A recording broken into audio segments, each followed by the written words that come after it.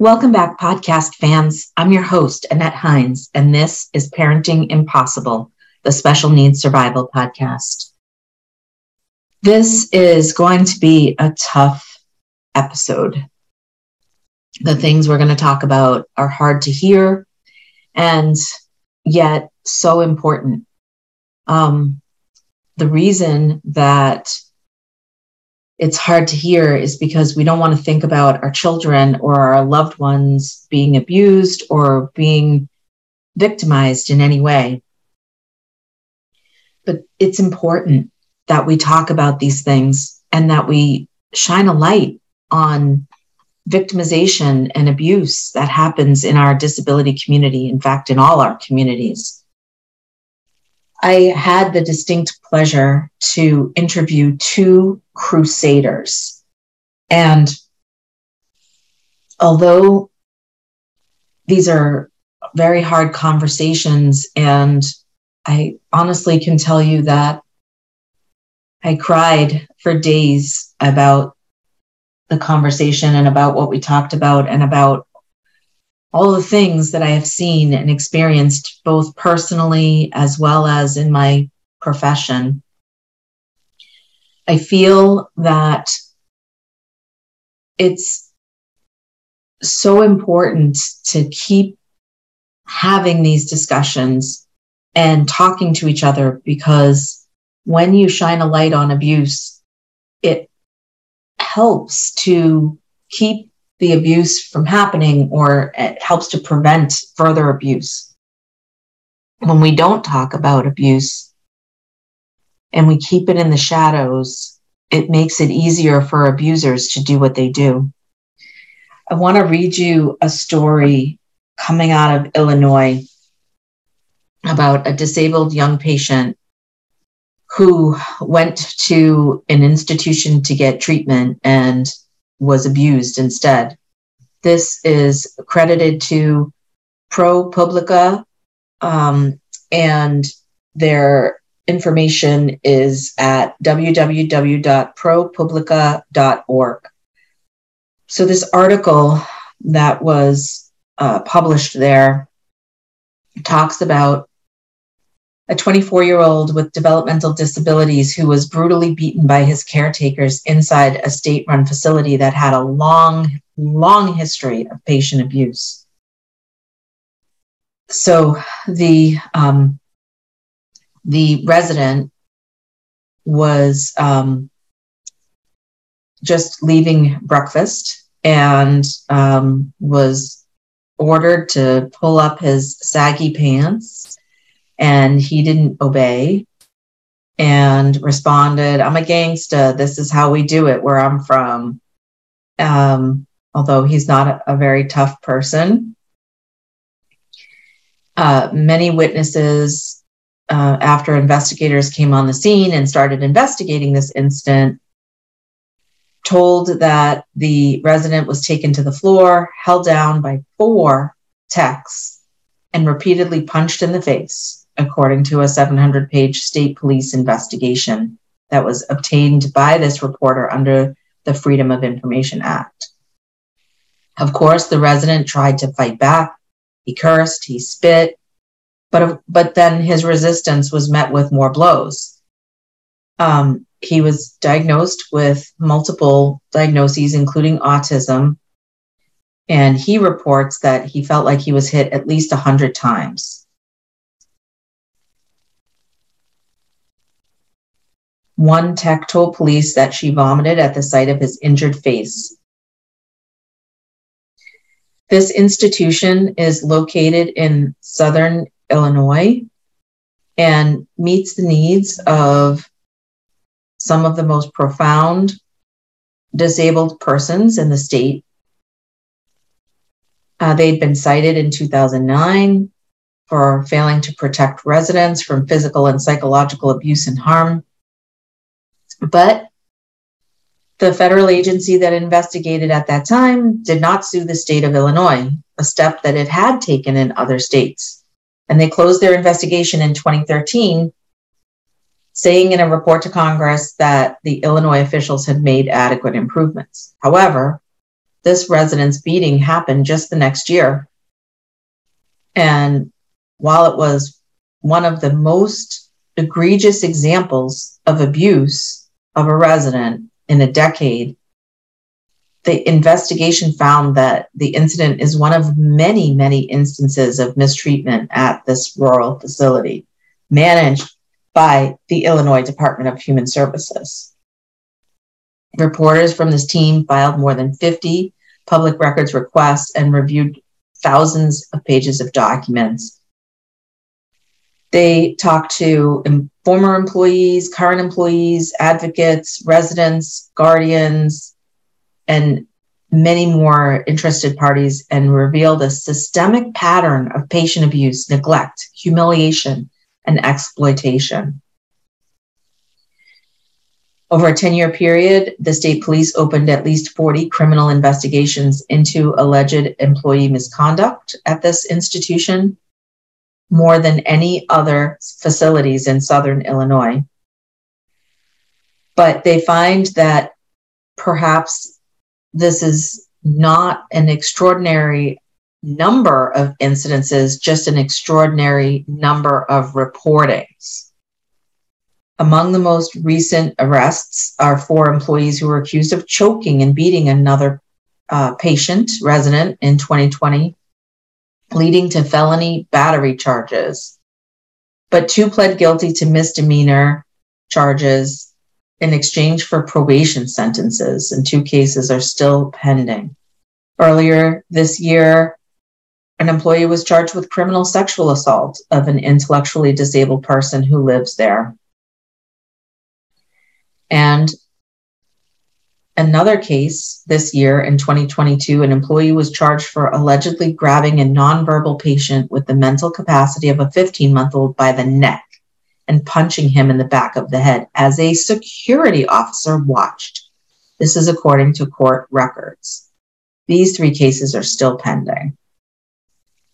Over the years, advocates had called for this facility to be closed, but claim that it's a purely political decision to keep it open because it's providing jobs. But they failed miserably at their mission, which is to support and care for and protect people with various intellectual and developmental disabilities. Their spokesperson acknowledges the seriousness of the concerns there and says that these problems are the result of long-standing entrenched issues dating back decades, but also that the agency has taken aggressive measures over the past several years to unravel them, including increasing staffing and training and appointing an independent legal advocacy organization to monitor conditions. However, that doesn't seem to be working. As the beating of this resident continued, one of the employees shouted for restraints, and then he was dragged to his room and bound to his bed with black nylon straps around his ankles, wrists, and chest. There's some evidence that he continued to be beaten while he was there. And the person who had been accused of harming him was also accused of harming residents on 7 previous occasions since he had started his employment in 2011. He'd been cleared to return to work each and every. This alleged beating inside the resident's room was witnessed by another resident. And the crime scene photos show blood spatter on the floor and walls of the bedroom. They threatened the resident with death if he reported that employees had beat him up. And they made fun of him for not having a girlfriend, and they punched him again in the jaw, nose, and eyes, as was told to the state police in an interview they had with him. They've got proof of employees talking to each other about this beating and laughing about it on texts. So this person was charged with 3 felony counts of aggravated battery and intimidation in 2016. And then in 2016, charges were filed against 3 other employees who were all accused of helping this person conceal the abuse and lying to the police. Within a month of being charged, 3 of them cut a deal. No jail time, and ended up with misdemeanor convictions for failing to report a matter to the authorities. Nothing worse than that.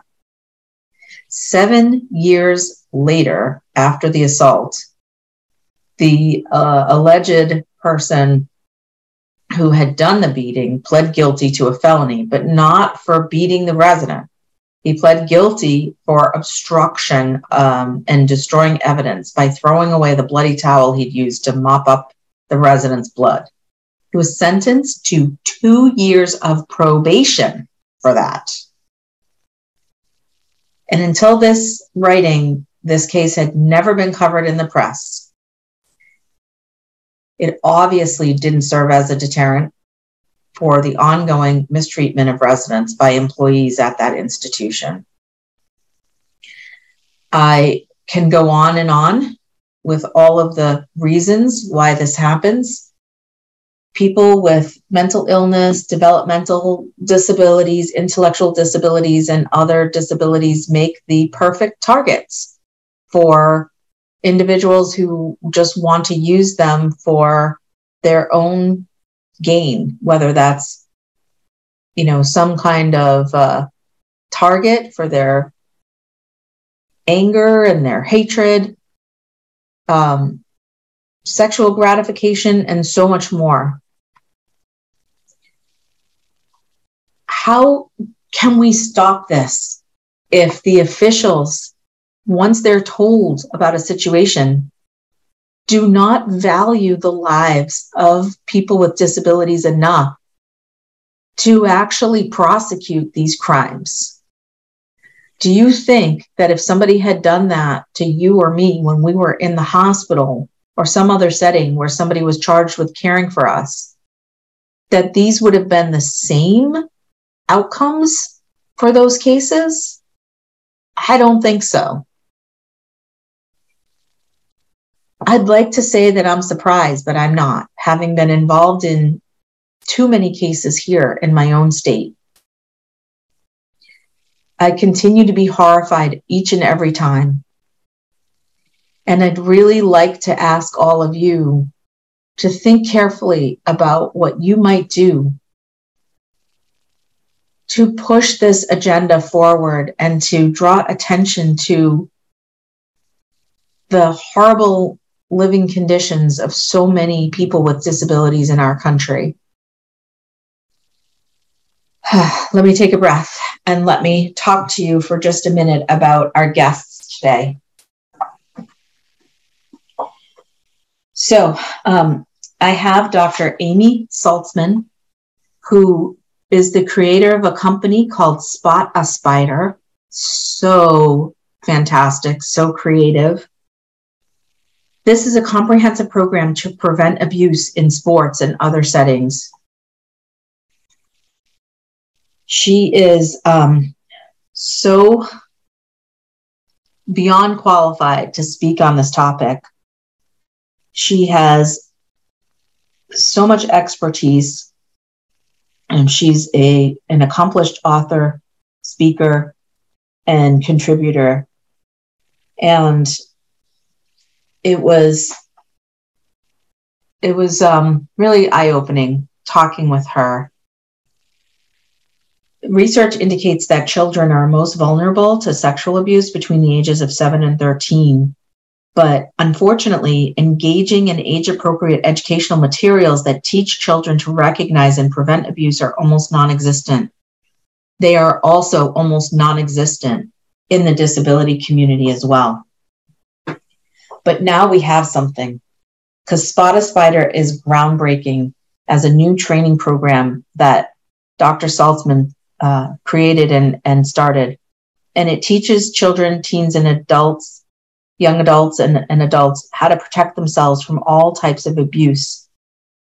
She separates out sneaky, which is covert emotional abuse, and that's also known as grooming, and obvious, overt emotional, physical, and sexual abuse.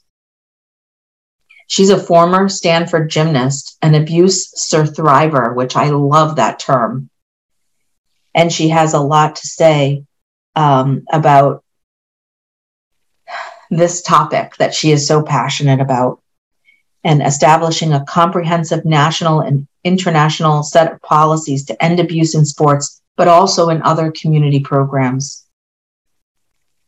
In addition, if you all recall the Larry Nassar case, Tiana Tischel, a 3 times Olympic gold medalist, athlete, author, and abuse survivor, Nancy Hogshead Makar, a 3 times Olympic gold medalist swimmer and rape survivor, and CEO of Champion Women, amongst others, and also Judge Rosemary Aquilina, who was the judge of Larry Nassar's trial. These are several very accomplished people that are on the board of Spot a Spider. So also in our interview this week, we have Judge Aquilina. She is also an accomplished speaker and author. She was the first female JAG officer in the Michigan Army National Guard, retiring with 20 years of honorable service, law professor at Michigan State, and she has presided over many trials of this nature. It was wonderful talking with her about not just the trial itself, but about why Spot a Spider and programs like it are so, so needed. I hope that you'll take this information and besides being very emotional about it, like I am, find a way to work this into your conversations with your kids, your family members, the institutions that support, and also everyone in your circle of care. I hope that this recording is not too triggering for anybody, and I'm really hopeful that with more conversation, we can really curb the tide of abuse in our community. Please let me know, as always, if you have any questions or concerns or anything that you want to talk about. I'm here for you. And here we go. So today, as I mentioned in the intro, this is a very sensitive topic. It certainly has the possibility to trigger some people. We're going to be talking about child abuse, child sexual abuse, and it's very important that you don't listen to this in the car with your kids unless you have prepared them for this conversation, and also, that you're ready to hear all of this as well. So although this is a tough subject, it's so important. We need to be talking about this. We're going to talk about the numbers and the data and everything, but it's such a phenomenon. In getting ready for this interview, I talked to a number of people just in my group, in my circle. Every single family was touched by child abuse, and mostly child sexual abuse in some way or another. And it's so profound that this is so widespread. It's touched my family multiple times in multiple ways. And it's just that important that we don't hide this in the closet anymore. We need to be talking about it. So I'm super excited to introduce you to Dr. Amy Saltzman and the Honorable Judge Rosemary Aquilina. So let's get started. So, Your Honor, this really starts with you. You presided over an extremely important case. It was kind of groundbreaking in a lot of ways, and I'd love for you to talk a little bit about the case and, sort of what that all meant to you. So can we start there? Sure. So I presided over the Dr. Larry Nassar case, and I hate to even put doctor and Nassar in the same sentence. But right.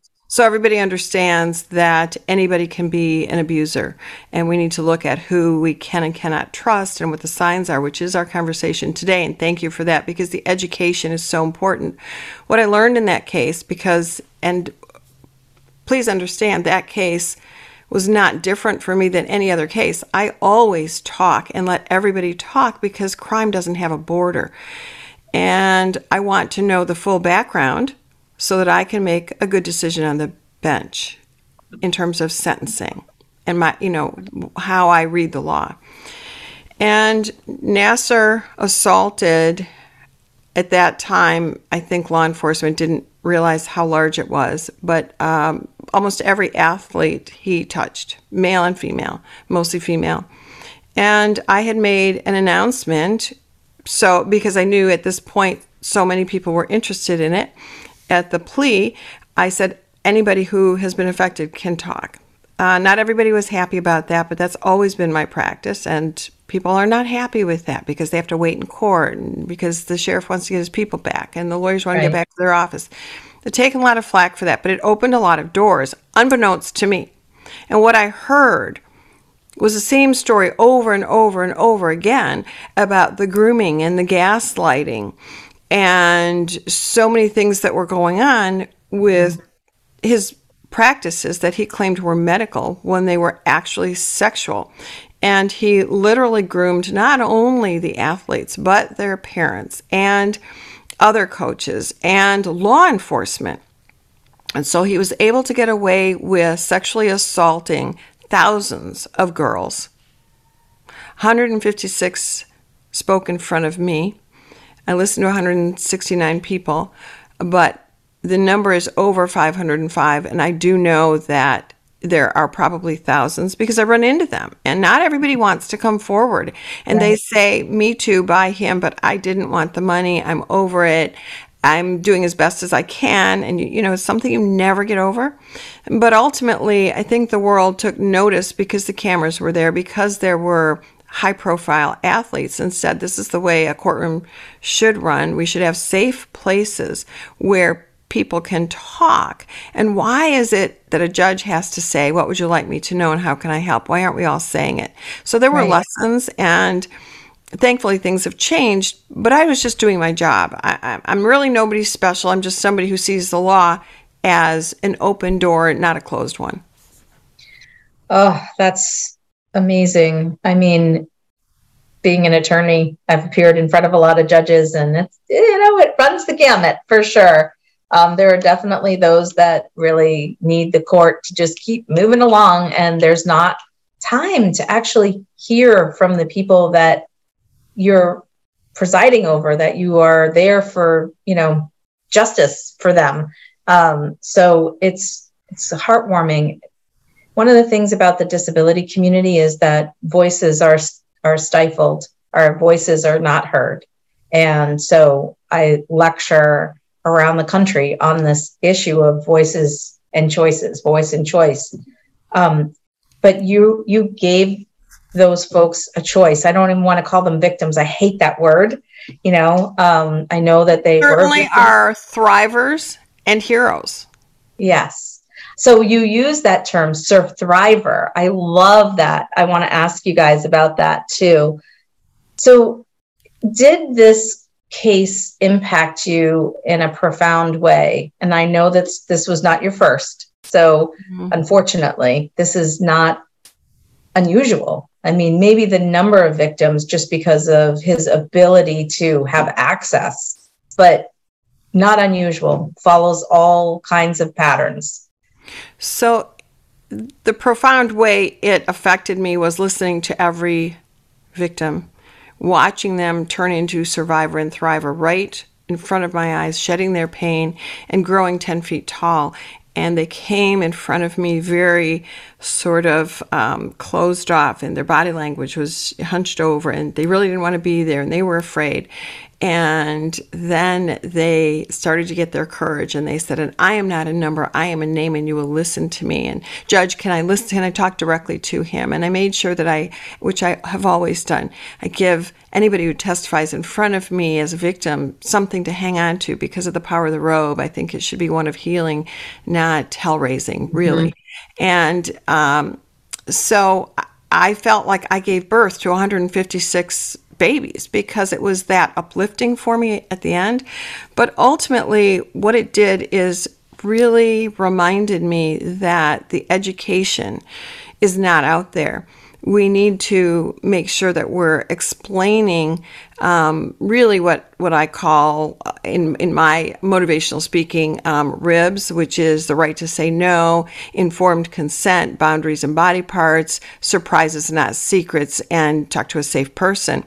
And, the 4 T's, trust your gut, talk, take action, and treat yourself with kindness, which is really what Dr. Saltzman is doing, the education piece. And so it really motivated me to get out there and speak and to not stop. And if somebody wants to get rid of me, take me off the bench because of my voice, then so be it. But I want to leave this world safer for my kids, and all our kids are linked. So it's about all of our kids. When I die, I don't want to say, and I won't be saying, oh, I'm happy I have this house or this car or this ring. I want to say, thank God for my family and that the world is better. I don't want to go worried. And I am very, very worried. And that's why I believe in Spot a Spider and talking and taking action, but education has to be our primary goal. And what I saw in my courtroom and what I continue to see is that sexual assault divides people instead of brings them together. Sexual assault, people with disability, mental illness, all the things that come into play in my courtroom divide family, and really communities don't want to talk about them. They're not sexy topics for legislators. They're not sexy topics for people to talk about. They're things to be ashamed of. We need to flip the script and make sure everybody uses their power to make our world safer and better. And that's what this program does. Absolutely. When did you meet Dr. Saltzman and find out what she was doing? Gosh, it's been a while now. It was after the case, and she approached me with this wonderful program and idea, and then sent me information and asked me to become a board member, and I agreed. I'm not able to be on many boards because I can't show bias, so my role has to be, to not show bias, but I don't think that educating is bias. I think we need education in every aspect of our universe, and especially in this arena.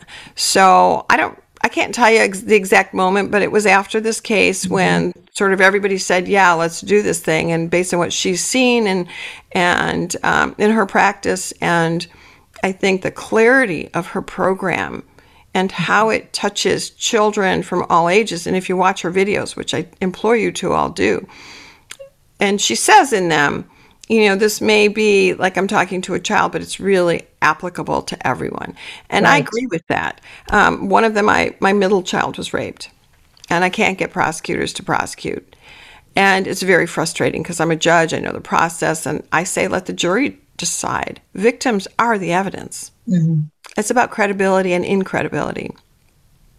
But I think it's really important that everybody watch these videos. Yes, they're basic, but yes, they do educate you. They touch the heart, and the messages in them can be passed on, not just to victims who hopefully will become thrivers, but to those before they become victims. Because if we don't recognize the signs, we're just saying it's a field day. It's, an open market for everybody to be raped, assaulted, harassed, demeaned, all of those things. And right. It's not. We need to truly flip the script, and that's what is happening here. So that's what really intrigued me about assisting in this project that she has created.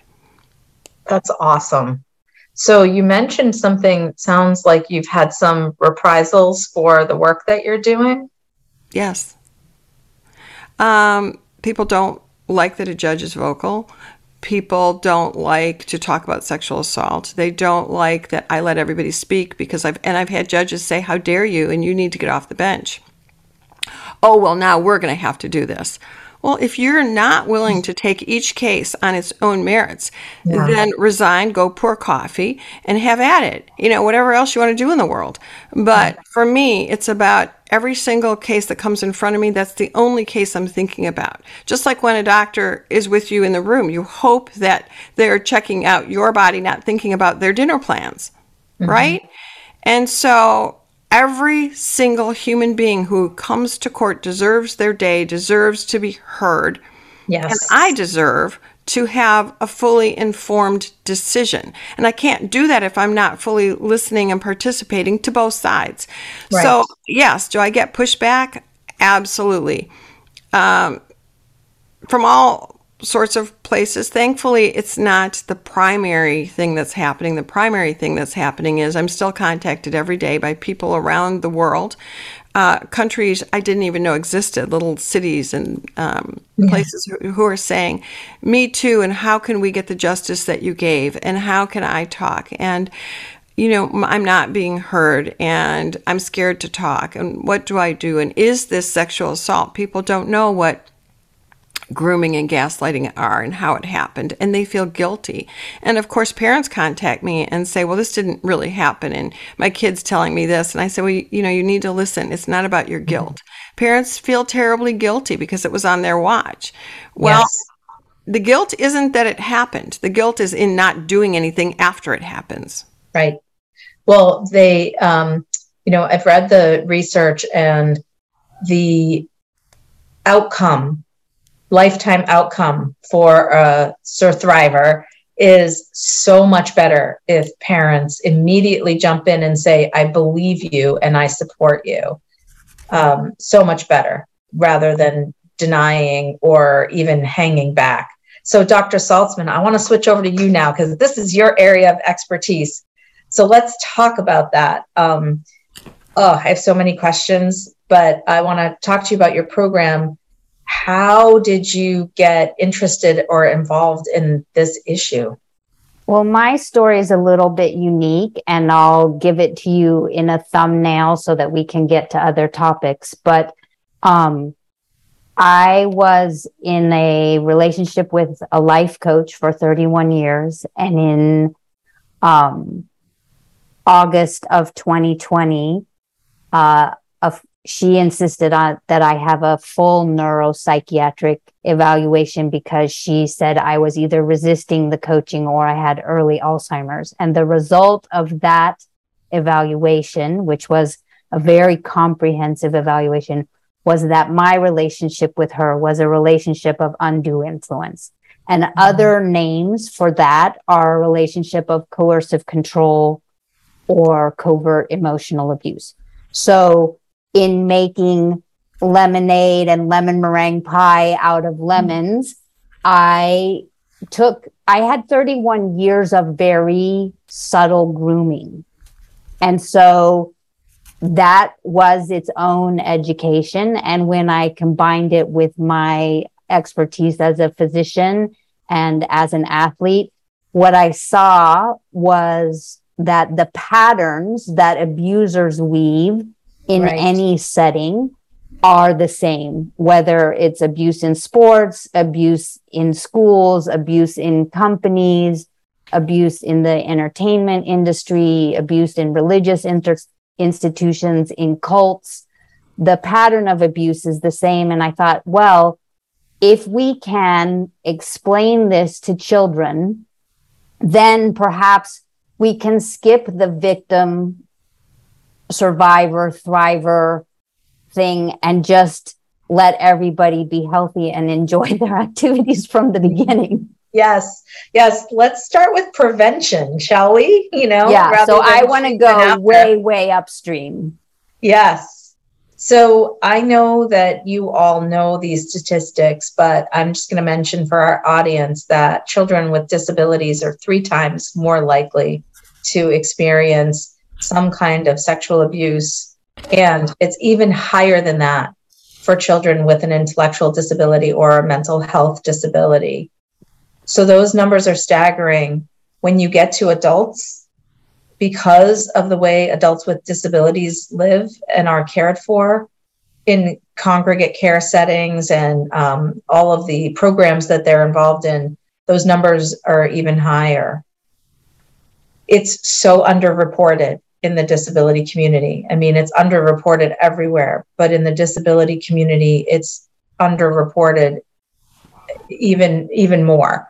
There have been a number of TV shows over the years that have had, Law and Order, for example, that have had some, an episode that showed someone with an intellectual disability or a mental health disability who'd been abused, and just trying to kind of get the word out. But it's not enough, obviously. So you started this program called Spot a Spider, and it's amazing. It seems simple, but we don't have any programs like this. Doesn't exist. So it's revolutionary. And what made you think about this as the way to start on the prevention track? Well, I think there's one other piece of my story. So I am also, in addition to being a physician, I teach mindfulness. So Rosemary was talking about really being present in the courtroom and hearing people's stories. Yeah. And I was a pioneer in teaching mindfulness to children. And so I think one of my gifts is translating complex or kind of unique topics into child speak in a way that it's really accessible and understandable. And as you've both mentioned, kids and parents and communities don't know what they're looking for, don't have language for it. And so just giving kids language to say, even just something feels off here, that's enough. And then as you both mentioned, having the parents really understand kids don't make stuff up like that. People don't report it or say something feels off for no reason. And so often the best thing a responsible adult can do is to say, tell me more. And just let the child or the person reporting report at their own pace. But the intention was really to make it child friendly so that we can have these conversations so that people, 5 and up can begin to have the language to discuss this so that they're not, 500 or 1,000 people abused by the same person because people didn't know what to say or who to tell. Let me just jump in and say statistically, when you're looking at rape, regardless of age, people don't lie about rape at any greater rate than they lie about getting robbed or any other offense. So we're not seeing a whole bunch of liars about being raped. And when you have a child, the question, it's very interesting because it's a common line that prosecutors use, and it's so very true, is what does a child have to lose by reporting? Everything, right? And what do they have to gain? Nothing. And you can see it in the courtroom because families get divided. The mom's side might be on one side and the dad's on the other, the grandparents, friends. And so they really have a lot to lose. And what do they gain? Absolutely nothing, except they gain their voice and they stop a predator, because many children, it's not just about what happened to them. They worry about their friends. Is this happening to them? And so they carry the weight of the world on them. Yes.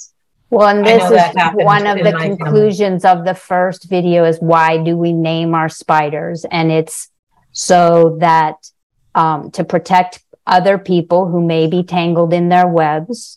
Yes. To be a voice for people who are still healing and aren't ready to speak up, to have responsible adults enact appropriate consequences for their spider behavior, which Judge Aquilina did in spades. So thank you for that.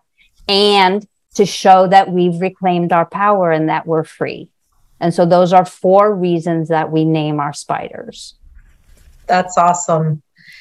I've talked with a number of victim advocates, and they will say that they've never met somebody that has been that has been upset or has, not been glad that they came forward, that everybody gets something positive from the experience of kind of reclaiming their power and speaking and having their voice heard.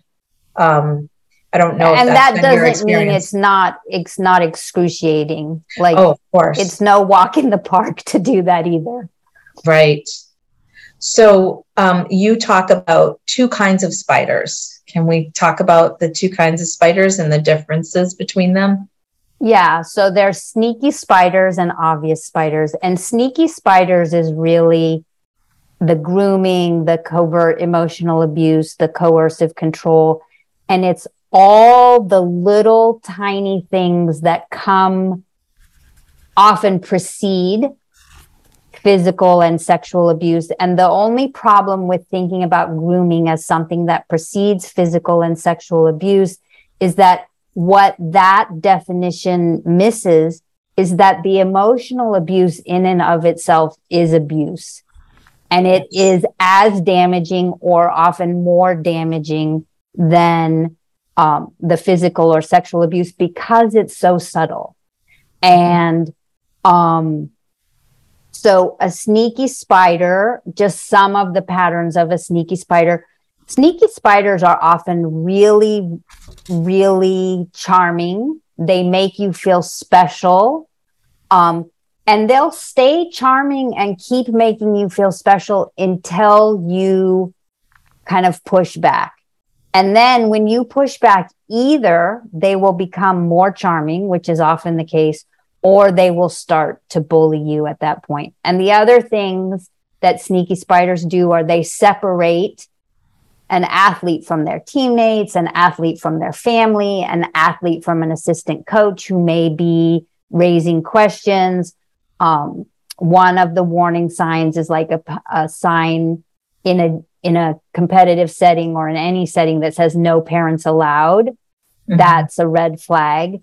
And so the more isolated a particular person is from their support network, the easier it is for the spider to abuse them.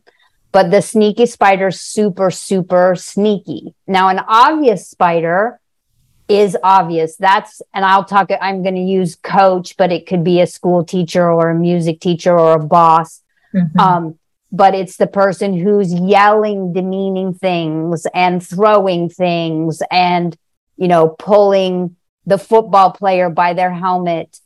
And those are behaviors that I think as a society we recognize as abusive, but for some strange reason we let coaches get away with behavior that we wouldn't let a teacher or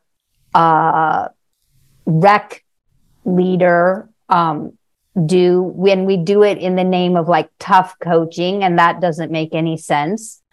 And then the sexual abuse is the touching of various body parts or the interaction of various sexual body parts. And I'm going to say them now so that people know that these are important and powerful words. So the first two, generally people are fairly comfortable with. It's mouth and hands. If you can say mouth and hands, you can say the next five. So breasts, vagina, buttocks, penis, and anus.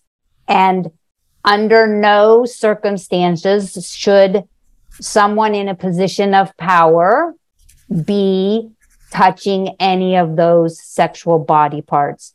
And there's actually data to show that if people are comfortable using those words, they are much less likely to be abused. So we should be teaching people appropriate anatomical terminology and empowering them to use them so that someone can come home and say, Mom, the coach touched my butt 3 times in practice and it feels creepy. Okay. My experience has been in the dance world. And when you have competitive dancers and, they won't let you in, your child is dancing 6 hours a day and the ballet master will not let you observe. There's no observation deck or anything. You just, and then your kid starts traveling at a very young age. And all of that is, it's really scary.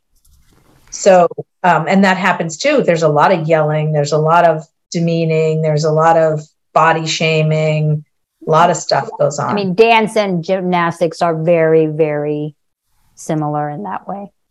I had a daughter in cheerleading, and she wanted to stay in. It was competitive cheer, and there were the signs, no parents allowed. Well, nobody tells me where I can and cannot go where my child is concerned. So I'm that parent who crosses the boundary. And what I witnessed was the coach allowing the girls to fight and berate each other, kind of like attack dogs, which is illegal. And I pulled her out, much to her dismay and upset. But there's so many signs, and when a coach is allowing the bullying to go on, that is also emotional abuse, and the next steps then are also very, very dangerous. Well, and part of that, just to untangle that a little bit, is part of that is then you have this hierarchy, and you're in or you're out, and the special people feel special, and then they're separated from the other people. Yes. And when you get that special and unspecial and in and out, that's another warning sign, because it's a whole power dynamic, and they're not only is the coach doing the power dynamic, but then it's trickling down into in this case, the cheerleaders or the dancers or the gymnasts or the football players. And then you have this weird thing of the athlete wants to please the coach. And so they're in this vulnerable position of, and usually the first ask, this is another warning sign. Usually the first ask is it's no big deal. Like it's a brush on the butt, and they're waiting to see, is she going to say something or is she going to let it go? And then the next time it's not as much of a brush. And so again, they're testing, and the less you speak up, the more vulnerable they know you are. And let's talk about grooming the parents, because a lot of times parents are dying to get their kid with this coach who's like the best, and they are just completely ignoring their instincts that something's not right, because this is an opportunity of a lifetime for, little Johnny or little Susie. Yeah, I think there's a couple things. First of all, as parents, we need to be responsible for taking care of our kids rather than living through our kids. So that's super, super important. And, just to segue ever so briefly, the percentages of kids in any pursuit that are going to go on to be the next great thing is minuscule. So you have to think about the risk relative to the reward. And then you really need to be looking at how the coach behaves with your child, how the coach behaves with you, how the coach behaves in the community. And again, remembering that they're often super charming. I mean, Nassar charmed multiple communities for decades, And so in a certain way, charmingness or reassurance needs to be a red flag as well.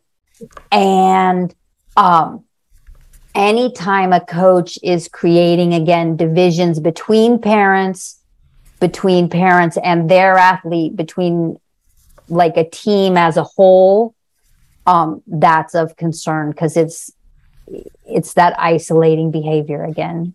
I just want to jump in and say, and this isn't, for those of you listening, it's not just about girls. It's also boys. We have the Dr. Anderson case here at U of M. John Vaughn's been very vocal about it. He's receiving the humanitarian award in a few weeks. But, thousands of male athletes were assaulted at the hands of Dr. Anderson, under the guise, again, of medical treatment, saying, well, you might have prostate cancer, so I have to do a prostate exam on you every month. Mm-hmm. And clearly some of these were minors. The parents were not told. There was no informed consent. And then he also took body parts from them, semen. They don't know if they have children out there. He wanted to create the best black athlete. So, that's sort of the next level of Dr. Frankenstein. And these things need to be talked about, because you can't say this only happens to the disabled. You can't say it happens to only the blacks, the Latinos, the male, the female, those who are transsexual, whatever. This happens across the board to any vulnerable human being by any trusted adult. Yes. And they're in so many positions of authority. As a parent, you start to feel like the walls are closing in on you, and I can't trust anybody, Well, and one of the things I do want to say is, right, most coaches out there are awesome. Most teachers out there are awesome. But it's like crossing the street on any given day is usually safe. But we need our kids to know, if that car's speeding, if that car's swerving, then crossing the street, even if the light is green, crossing the street's not a good idea. So we need to help our kids distinguish safe adult behavior from dangerous adult behavior, the same way we teach them to cross the street. That is such a great analogy. So when a doctor gives a shot, the doctors, and I think across the board, they're being trained differently now. This is what I'm doing, and here's why. And you need to educate your child on, it doesn't matter if it's a doctor, a teacher, a lawyer, whoever it is, a parent. If they want to touch you, they should be asking for permission. If they want you to change your clothes, you have the right to say no. And why. So this informed consent needs to be taught from the time they can say mom and dad. This isn't something that can wait until they're in 7th grade or in high school and know the birds and the bees. Right. We need to teach all of this from a very young age. In fact, my oldest daughter does not let my grandchildren sit on Santa's lap because of that subliminal message that it's okay to sit on a strange man's lap. Well, it is not okay. Right. They don't actually do that. Something that's covered in the Obvious Spider video is like what types of touch are okay, in what settings, what types of touch are concerning, and it's super specific. Again, I use the anatomical language, and then on the resources page on Spot a Spider, parents have a choice of a nude anatomical photo, which is the one that I recommend because you should know where your body parts are. And if parents aren't comfortable, then there's a bathing suit anatomical photo. And what I want to say to parents is, if you think you're uncomfortable having this conversation, just consider how uncomfortable you'll be if your child comes to you and reports an event. Right? No matter how uncomfortable and awkward this feels, and I've tried to make it as comfortable and as easy as possible, it's way better to have this conversation now. And then the parents should really report to Child Protective Services, law enforcement, because there is a special set of questions that need to be asked of a child. I think the worst thing that I see in my courtroom is evidence that's tainted or can't be used because the child was questioned wrong or too many times, or the parents tried to gaslight the child and say, well, that really didn't happen. Of course, that didn't happen. And so now the perpetrator gets a heck of a good deal, maybe not even a registerable offense, and they'll plead because it's such a good deal. They don't want to risk it, but the evidence is messed up. Because I will say, why is this, you brought these charges, why are you giving this kind of deal? Well, because the child was questioned wrong too many times, gaslighted, and so now we have a young child who's confused. So figure out, who you report to, whether it's the superintendent of schools or, any higher authority, but certainly law enforcement and Child Protective Services. They're always an option. Parents are so afraid to do that because they're afraid they're going to get blamed. They're afraid they're going to lose their kid. It's scary. If they don't report, that may happen as well. Yes, I agree. That's okay to be wrong. It's okay to be wrong.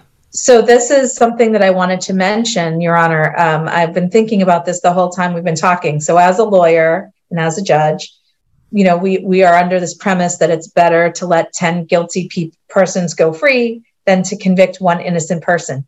That is not the case in this realm, not the case at all. We want everybody to report, and we want everybody to come forward and to have the facts get sorted out by the appropriate people. Well, That's and right. we want to create systems that make it easy to report, where victims are supported, where I would say, I don't know what you would say, Judge, but I would say there should be no statute of limitations for any type of abuse. I agree. Physical, emotional, or sexual.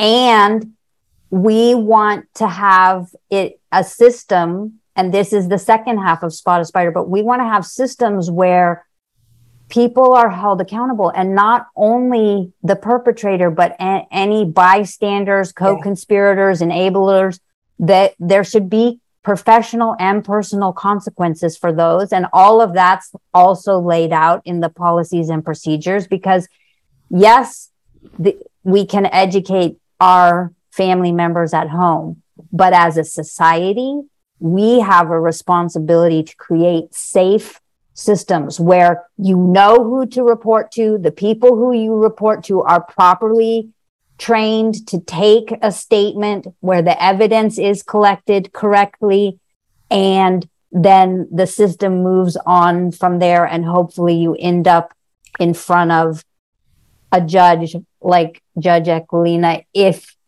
you haven't been able to prevent it. But the whole system needs to be rebuilt in a trauma-sensitive way. Totally agree. And there shouldn't be a statute of limitations. And as a doctor, I'm sure you can explain it, but my understanding and what I hear from the experts all the time testifying is people respond differently to trauma. And depending on how you're raped and how, all of the circumstances, your body goes into survival mode. Sometimes people don't remember they were raped for years and years, and then something triggers it. There's all sorts of reactions, and we shouldn't have a statute of limitations. There's lots of reasons why people don't report. But when they report, we should take it seriously and let a jury decide. And by the way, I'm a big proponent of, and I don't know if it will ever happen, but if you are assaulted 849 times like Trinae Gonzer was by Nassar, there should be 849 charges. Otherwise, right from the start, prosecutors are saying that you don't matter. Well, each assault counts in my book, and you do matter. And so let's start by having, every part of this whole process cleaned up, and have it victim-based, but also remember that there are people who are wrongly accused, but you're not going to be wrongly accused if the evidence is gathered properly. Right. That's a great point.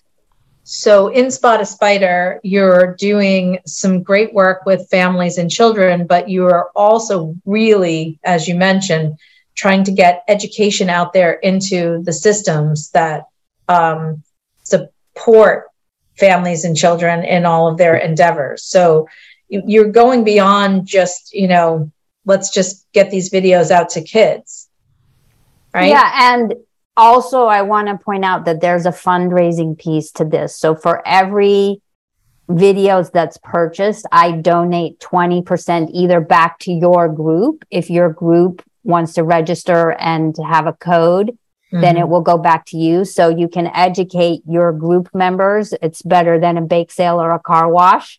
Yeah. And, but I do want to see systems changed. I mean, I would love if just once, when an organization learns that they have had extensive abuse, whether it's USA Gymnastics or Michigan or Canadian Gymnastics or whatever, that they said, oh, you're right.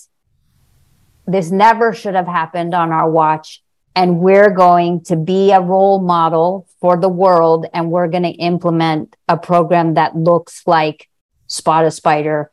And we're going to ensure that we screen for hires our hires for potential abuse, that we have systems of reporting, that we come clean when we realize abuse has happened, that we make, all sorts of amends in terms of financial and getting people therapy. And then as organizations and as national governing bodies and even the International Olympic Committee or whatever, or as countries, that we create laws that say, if you are an abuser, but also if you let abuse happen and continue under your watch, like after it's been reported, because the number of places in the world, just yesterday, I think the Boy Scouts settled a huge case, but it's like, okay, so you paid the money, et cetera, but what are you going to do now to improve your system and make sure that this doesn't happen again? I think any bystander, and I want everybody to think about this, if you're a bystander and you do nothing, you are a co-conspirator to whatever crime there is. And that is not different in sexual assault or mental or physical abuse of any kind. And ultimately, when you're talking about the Boy Scouts, the coaches, any of these people who've been accused, once someone is accused, right or wrong, let the system work and put them on leave. It can be paid leave. I don't have a problem with that because they're innocent until proven guilty beyond a reasonable doubt. We all need to remember that. But we don't transfer them to another school district, to another team. And that is how another church. Another church, right. And that's another country. We need international databases. Exactly. And they need to be up to date. Right. And it can be a certain code, knowing that they're just under investigation so that they're not, they know that they're not guilty right off the bat, because we can't have that system. Our system will truly fail if that happens. But if there's a conviction that, they are on some kind of list where they can't coach again, etc. But clearly we can't simply transfer them to allow them to continue this. And that's what's happened and how it got so widespread in sports and the bus drivers and the churches and, the Boy Scouts and all of that. And the group homes and the institutions. Yeah. Yeah. Oh my gosh, this is a big topic, but Dr. Saltzman, you've done a great job of pulling together what a wonderful group of experts in your board and your advisors. And, I wish you so much good luck, because I think you're going to need it in spreading this word and getting the education out there. I know that you've had good response so far, and I'm excited about that. And it's about time. It's about time. Can we leave this conversation with both of you, my doctor and my judge, giving some really quick advice to parents about, what to look for and what to do? I think that the doctor has really good things about what to look for, and everybody should own and watch those videos and demand that it's in your school district. But I want to make it really clear that as a parent, you have the right to set boundaries for your child. And you need to make sure those are clear, whether it's to a coach, a teacher, a doctor, your best friend. It doesn't really matter. When you set those boundaries, if they are not followed, that's a huge red flag, and you need to then take action and pull your child away from whatever that situation is. I think as parents, sometimes we want the child to achieve whatever they want, and so we let the child or the coach or whomever set the boundaries. Yes. That's not how it goes. As a parent, set the boundaries, follow through, and find a different coach, teacher, or doctor if you need to. Thank you, Your Honor. I think that's great advice. Yes. And I would say, as daunting as this topic seems, I really have tried to make it accessible. And the most important things that parents can do are to have facilitated conversations with their kids way earlier than they think they need to. Okay. The data is, the kids begin, most kids, the highest rate of abuse is like from 7 to 11. So, start early, keep the lines of communication open. And if your child comes to you with a concern, believe them. Mm-hmm. And Annette, thank you, because it's people like you who keep the conversation going that will allow this program and others like it to succeed for awareness, safety, and education. Thank you. Such an important topic. I really appreciate you being here. I know it was really tough for the three of us to get our schedules together, but I'm so glad we could do this. I just can't thank you enough for all the hard work that you're doing out there. This is tough stuff, but it is so important, and we can't stop. We have to keep talking. Telling our stories means everything. I talk about that on this podcast almost every week, just about. It's through our stories that we really learn from each other, and we come together as allies in our communities. So thank you again. Really appreciate it, and hope you have a great day. Thank you. Take care. Hey, everybody. Thanks for tuning in. I just wanted to take a second to say how much I appreciate you taking the time to listen to these podcasts. I'm having a blast doing them, and I hope that you're finding the content to be what you were really hoping. If you are, please take a second to leave a rating and a review. It's so helpful in getting this content out to people who really need to hear it. Thank you so much.